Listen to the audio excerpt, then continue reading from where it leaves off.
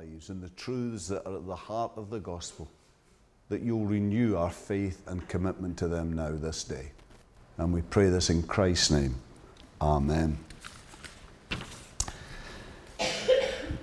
Elaine thinks that I've got a problem. Well, one particular problem. She thinks I've got quite a few, but one particular one. She thinks that I idolise Winston Churchill. Now, I don't think it goes that far, but I admit I am a fan.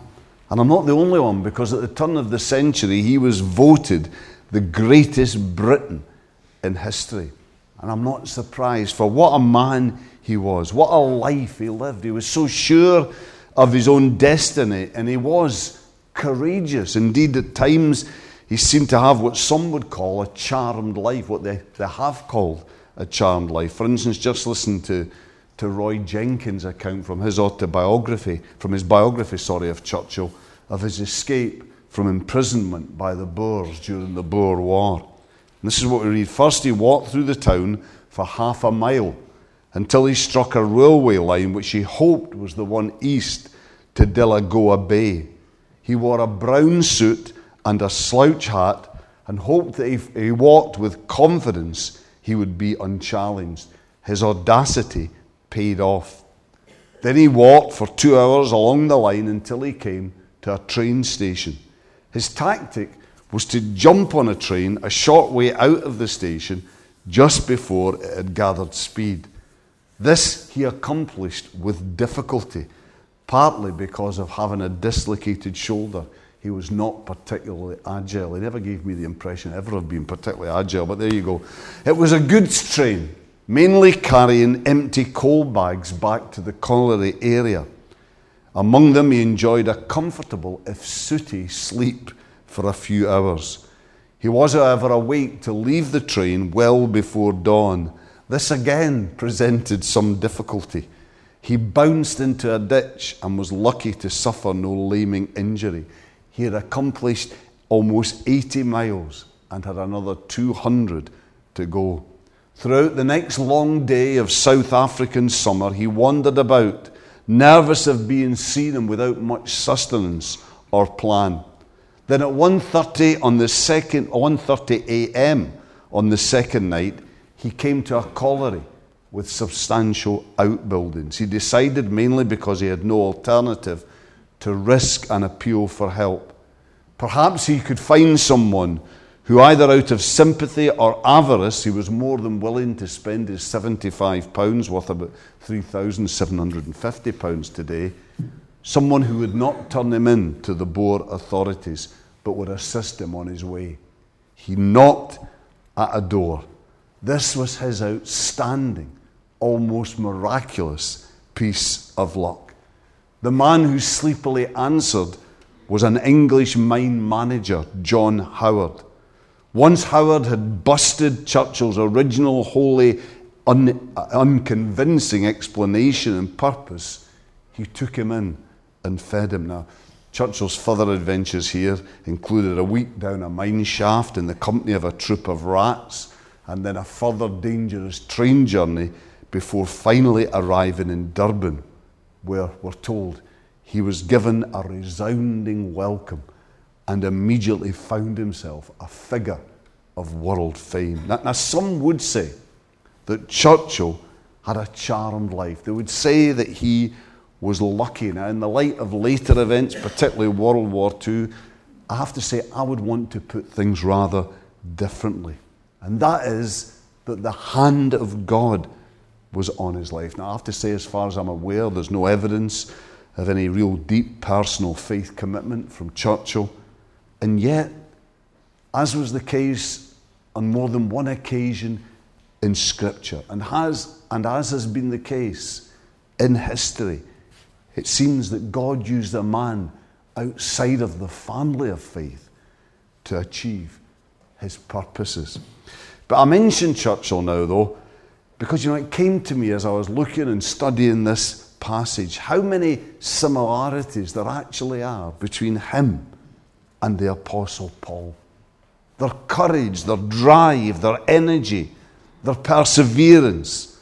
That at times they both tended to be impetuous and blunt, but that when emotion ebbed, they were ready to be compassionate and forgiving. But what above all, I believe, they had in common was an ability, more than that, a genius that enabled them to see the issue, that enabled them to see what was really actually at stake when all around them good men, even great men, could not see.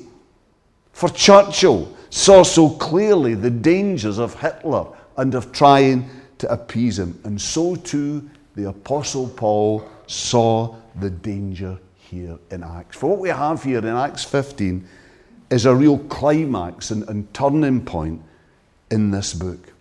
For here, an issue that has been simmering away in the life of the church, here it finally comes to the boil. And from this moment on, the church was never the same. This was a defining moment, not just in the early church, but for the whole church, right down through history.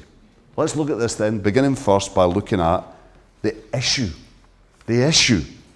And the issue really revolves around a group of men that are commonly called the Judaizers. The Judaizers. They're referred to here in Acts 15:1. Some men came down from Judea to Antioch. With this, I believe, tying in with what we read in Galatians 2:12, certain men, it says, came from James. These men then came from Jerusalem, and they claimed the support of James, the brother of Jesus, who was at this time prominent among the leaders of the church in Jerusalem. Now, I say claimed the support of James because later events make it seem very unlikely that they actually had his support. What seems much more likely is that James was undecided on this issue, that he wasn't sure. So then he said little, and they then took his silence and his hesitance as agreement with them, and they then claimed his influential support against their opponents, primarily Paul. Now, I've personally experienced something a little bit like this. A number of years ago, I knew a rather eccentric Christian lady who now and again was inclined to make outlandish comments. When I was with her, I tried just to say little and kind of ease her on to other topics. I thought that was the safest thing to do. And then I found out she was going round continuing to make these comments and then adding, David Wilson thinks this too. Or even, David Wilson says. She actually put her words into my mouth. From that point on, I always made sure that I gently made my own position clear to her. And I have to say, this dented my popularity quite a bit, but it saved me from an awful lot of embarrassment. What was the issue at stake here, though? It's one that's already raised its head on more than one occasion in the book of Acts. It's the fact that Paul and Peter were accepting Gentiles as Christians, accepting them as saved, simply on the basis of their faith in Jesus. And they were then baptizing them. These Judaizers, though, these determinedly Jewish Christians, primarily it would seem of the party of the Pharisees, they wanted circumcision and they wanted obedience to the law added to the equation. That before a man can be saved, that as well as faith in Jesus, he must be willing to submit to circumcision and commit himself to obedience to the law of Moses. Now we can see from what we read in Galatians 2 from verse 11 that the arguments that were put forward by these men initially had an impact on many. For Peter, even Peter, we are told in Galatians 2, because of this, began to withdraw from fellowship and particularly from eating with Gentiles. Now you see, there was a definite logic going on here. Because to a Jew, a Gentile who did not observe the law, the laws of ritual cleanliness, well, it wasn't only them that was unclean, but any food that they touched, anything that they prepared, any food that they served, that was also unclean. So you see, a Jewish Christian who continued to be governed by the law couldn't sit down and share a meal with a Gentile brother or sister in Christ, with this having one particularly hurtful and divisive element to it, and that is that they couldn't break bread together, that they couldn't share in fellowship together around the Lord's table. It's interesting, though, that it says in Galatians that Peter withdrew from the Gentiles because he was afraid of those who belong to the circumcision group. You see, it seems that like James, that in the same kind of way, he was undecided. He wasn't wholly convinced by these men's arguments, but that in some way, probably because of the power of their personalities, that he was intimidated by these men. So you see, even then, in the converted and spirit-filled Peter, still the remnants of the old Peter, with his tendency to crumble under pressure, still lingers on. And sadly, that's the way it is for all of us, even in Christ. The new has arrived, the Spirit has come into our lives, but the remnant of that old self still lingers on and has to continually be battled with. Here, though, the combination of the arguments of these men and probably Peter's example, this influenced many other Jewish Christians to join him, including even loving and caring, generous-hearted Barnabas, even the most open-hearted of men. Even he was persuaded that he had to separate himself from his Gentile brothers and sisters, many of whom that we know that he'd personally been involved in sharing the gospel with, who he'd personally been involved in seeing come to faith, and undoubtedly, because of what we know of this man, who he loved with all his heart. There was one, though, that was not influenced. There was one. Paul, rather, he was outraged by this. Because he and he alone sees what's really at stake. He alone sees what this issue is really about, and he sees what it could lead to. That this is an attack on grace. That this is an attack on salvation by faith in Christ alone. This is an attack on the sufficiency of Christ's sacrifice, on the uniqueness of that sacrifice. The Son of God offered up as the perfect sacrifice, paying for all sin and all our imperfection. You see, what this does is this brings the law back in to salvation. This is a return to the same fatal misunderstanding of the law that had enslaved the Jews for centuries, because the law had never been meant to be seen as the way to salvation. It had never been meant to be that. That was always about faith in the grace of God. No, the law had been given as a guide to show us how the saved should live, the kind of holy life they can live and should live that pleases God and that reflects something of the character of God our Father. But you see, if you bring the law and things like circumcision into salvation, that then makes salvation again a work. That then leads to human pride and self-righteousness and sin. Now, if agreed to, this would then have led to a perverted Christianity that was just another sect of a failing and doomed Judaism.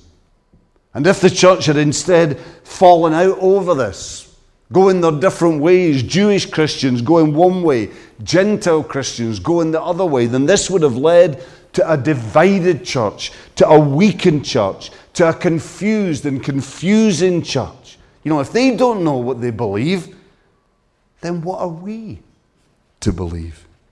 A church that could never have conquered the world with the gospel of grace. Paul, though, you see, he sees what's at stake.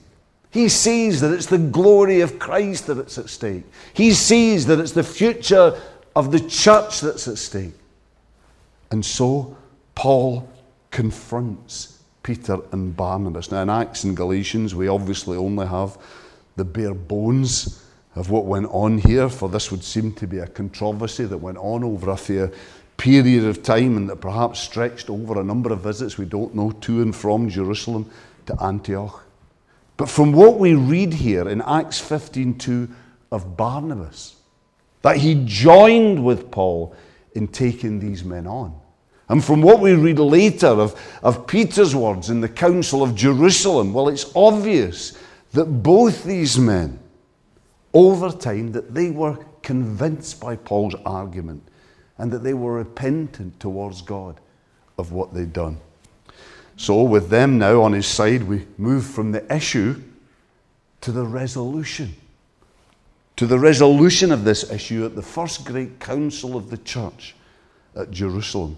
Now, you know, looking at this, I think Luke was the kind of succinct minute taker who would have made a great church secretary.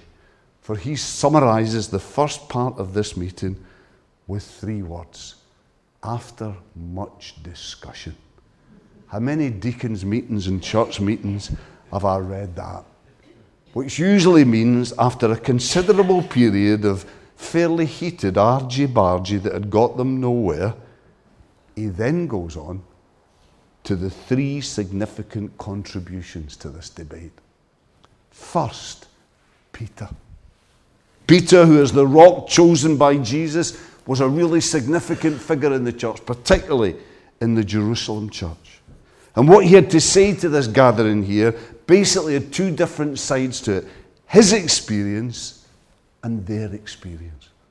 And his experience was not that he'd been chosen to go to the Gentiles, was not that he had chosen to go to the Gentiles, but that he'd been led by God to go to them. And it was God who had chosen the Gentiles. He says, verse 7, brothers, you know that some time ago God made a choice among you, that the Gentiles might hear from my lips the message of the gospel and believe. And then Peter witnessed God's demonstration of his acceptance of the Gentiles by sending his Spirit on them as he had with the Jews in response to their faith, not to their merit, not their obedience to the law, not their goodness, but in response to their faith in Jesus. Verse 8 and 9. God, who knows the heart, showed that he accepted them by giving them the Holy Spirit just as he did to us. He made no distinction between us and them, for he purified their hearts by faith. That was his experience. An experience that all of these Jewish Christians there were aware of. That it had been God who had led him to the Gentiles, and that it had been God who had shown his acceptance of the Gentiles by sending his Spirit upon them in answer to their faith. That was his experience. And their experience, Peter makes clear, was that the law had failed them. Repeatedly, either they failed to obey it, or when they did obey it, that then led to the sin of pride that more than obliterated any possible righteousness. So he says, that if the law had failed for them, if it had failed for the Jews, if the law had been a burden upon them, then why should they then lay that on the Gentiles? Peter's position, earlier clarified for him by Paul, is that they shouldn't. Verse 11, he says, no, we believe that it is through the grace of our Lord Jesus that we are saved, just as they are. The next significant contribution to this debate comes from Barnabas and Paul. And they simply build on what Peter has said. Because everyone knows the gospel they preach, these foremost missionaries to the Gentiles. Everyone knows that it's a gospel focused on the grace of God and the glory of Christ. Well, this gospel has led to the salvation of many Gentiles, was confirmed and validated by God By his signs and wonders, God showed his approval of what they said and what they did. That which everyone knew was God-honoring. The final contributor is James. James, the brother of Jesus, obviously the chairman of this meeting and eventually foremost among the leaders of the church in Jerusalem. Well, you see, if James was undecided before, then his first words here let the people know that he's now made his mind up. For in his opening statement, the phrase that he uses there, of the Gentiles, about God taking, verse 14, from the Gentiles a people for himself. This was a phrase that was regularly used in the Old Testament of Israel, of the people of God. So already in these first words of this opening sentence, James has made his position now crystal clear that believing Gentiles, by the virtue of their faith and their faith alone, are now part of the people of God, of the family of God. But then he adds the clinching word, literally the clinching word, for quoting Amos 9, 11 and 12 and using a Greek translation that would bring out the truth that he wanted to highlight just as clearly as could be. He points out that the word of God, that the prophets foretold what they're now experiencing. That the experience that Peter and Paul and Barnabas now claim, Gentiles by faith coming into the fullness of God's salvation, that this is confirmed by the teaching of God's prophetic word. For this passage that's quoted in verse 16 to 18 here, that talks of David's fallen tent being rebuilt and restored, this is seen to be a reference to Christ. Jesus, who was of the line of David, who was dead, who was crucified, who seemed to be ruined, but who God raised from the dead, who was rebuilt, restored, and who became the means by faith in whom that the remnant of believing Israel, and we go on, the Gentiles who believe might find salvation, might become together a new people of God, a new people, the church united, one in him. Verse 17, that the remnant of men, believing Jews, may seek the Lord, and all the Gentiles who bear my name. Well, James is convinced. And the rest of the meeting with him, the decision of the leadership, is unanimous. Paul's argument has won the day. For the Gentiles too, Jesus is enough. Believe in faith, in God's grace offered in Christ is enough. They don't need to add to this faith circumcision or obedience to the law or anything else in order to be saved, to be one of the people of God. But having made this decision, there then comes that which many find perplexing, if not downright contradictory and inconsistent.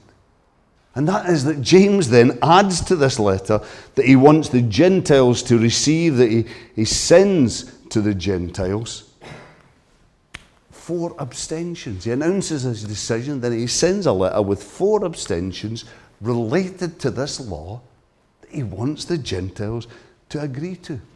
And then if you move a little bit further on in Acts 16, 1 to 5, there you read of Paul having a young man, Timothy, a young man of mixed Jewish-Gentile parentage, having him circumcised before he took him with him on mission. Well, isn't this inconsistent? Isn't this totally contradictory? Well, actually, it isn't. Rather, if we take this into the context of the wider teaching of the Bible, this is actually totally consistent. Teaching such as that which we find in 1 Corinthians 9:20, where Paul says, "To the Jews I became like a Jew to win the law. To those under the law, I became like one under the law, though I myself am not under the law, so as to win those under the law. And also what it says in Romans 14 about taking into account the weaker brother, those of tender conscience. You see, the situation here is that the principle has been agreed. The principle's agreed that Gentiles don't have to be circumcised. They don't have to observe the intricacies of Jewish law. Though, of course, they do have to live holy lives. But they don't have to do these things in order to be saved. However, in practice, in the short term, this is what this is getting at. In certain cultures, they can choose to do certain things for the sake of those with particular hang-ups. So you see, the abstentions mentioned in this letter that James sent out are all in one way or another mainly tied up with Jewish food laws. What he's saying then is, please, for the sake of your Jewish brothers and sisters in Christ, those who come from that particular culture and that background, those who have these customs ingrained into them, please, don't do that which would be repulsive to them. Don't do that which would make it very difficult for them to eat with you, and especially to share fellowship with you around the Lord's table. Please, you don't have to, but choose not to do that. And Paul's circumcision of Timothy, well, you see, born as he was of a mixed parentage, Timothy had the great potential in ministry and mission of an open door to both communities. However, uncircumcised, he would not have been accepted in Jewish society. And in some of the stricter circles within Judaism, he might even have been considered illegitimate, and so totally beyond the pale. For the sake then of the sensibilities of those Jews, in order that Timothy might gain access to them and therefore be able to share the gospel with them, Paul asks Timothy to be circumcised. Timothy agrees to be circumcised. He chooses to be circumcised. But he doesn't have to be circumcised.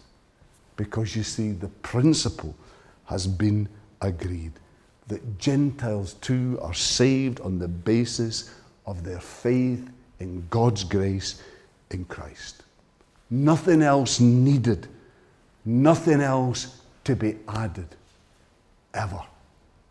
Nothing else. Well, I want to finish now just very briefly with the application, with the lessons that I believe that we can learn from what we find here. First, I would say that with Paul, with James, with Peter, let's always insist on the fundamentals, on the principles of the faith. Things like the nature of God and of Christ, the being of the Spirit, the basis of salvation, the need for a believer to live a godly life. We need to insist on the key things. But then, let's also show charity, love, and understanding to one another on the non-fundamentals, the non-essentials. And this goes, I think, two different ways. Let's seek to be charitable to those of maybe wider and perhaps narrower outlooks than ours. We don't have to agree with one another about the way we live out every detail of the Christian life. And we can tell one another where we don't agree, we can. But let's always be loving. Let's always seek to be understanding. Let's always be generous in attitude towards others. Second, and we're going to focus in a bit here, let's be particularly careful with regard to new converts, to recent additions to the church. You see, the Jews here, they had their background, they had their culture. They had their lifestyle. And what they did was that they mixed all this up with the fundamentals of the faith, and they then tried to foist it as one package on the Gentiles. And as we've said, if they'd succeeded, they would have made the Gentile church into a sect of Judaism. And they would largely have cut themselves off from any meaningful evangelistic contact with their Gentile neighbours. And the church then would have been crippled, if not doomed. It would never have had the worldwide impact that it did. I want to say to you today that we too have to be careful that we don't do the same with our new converts.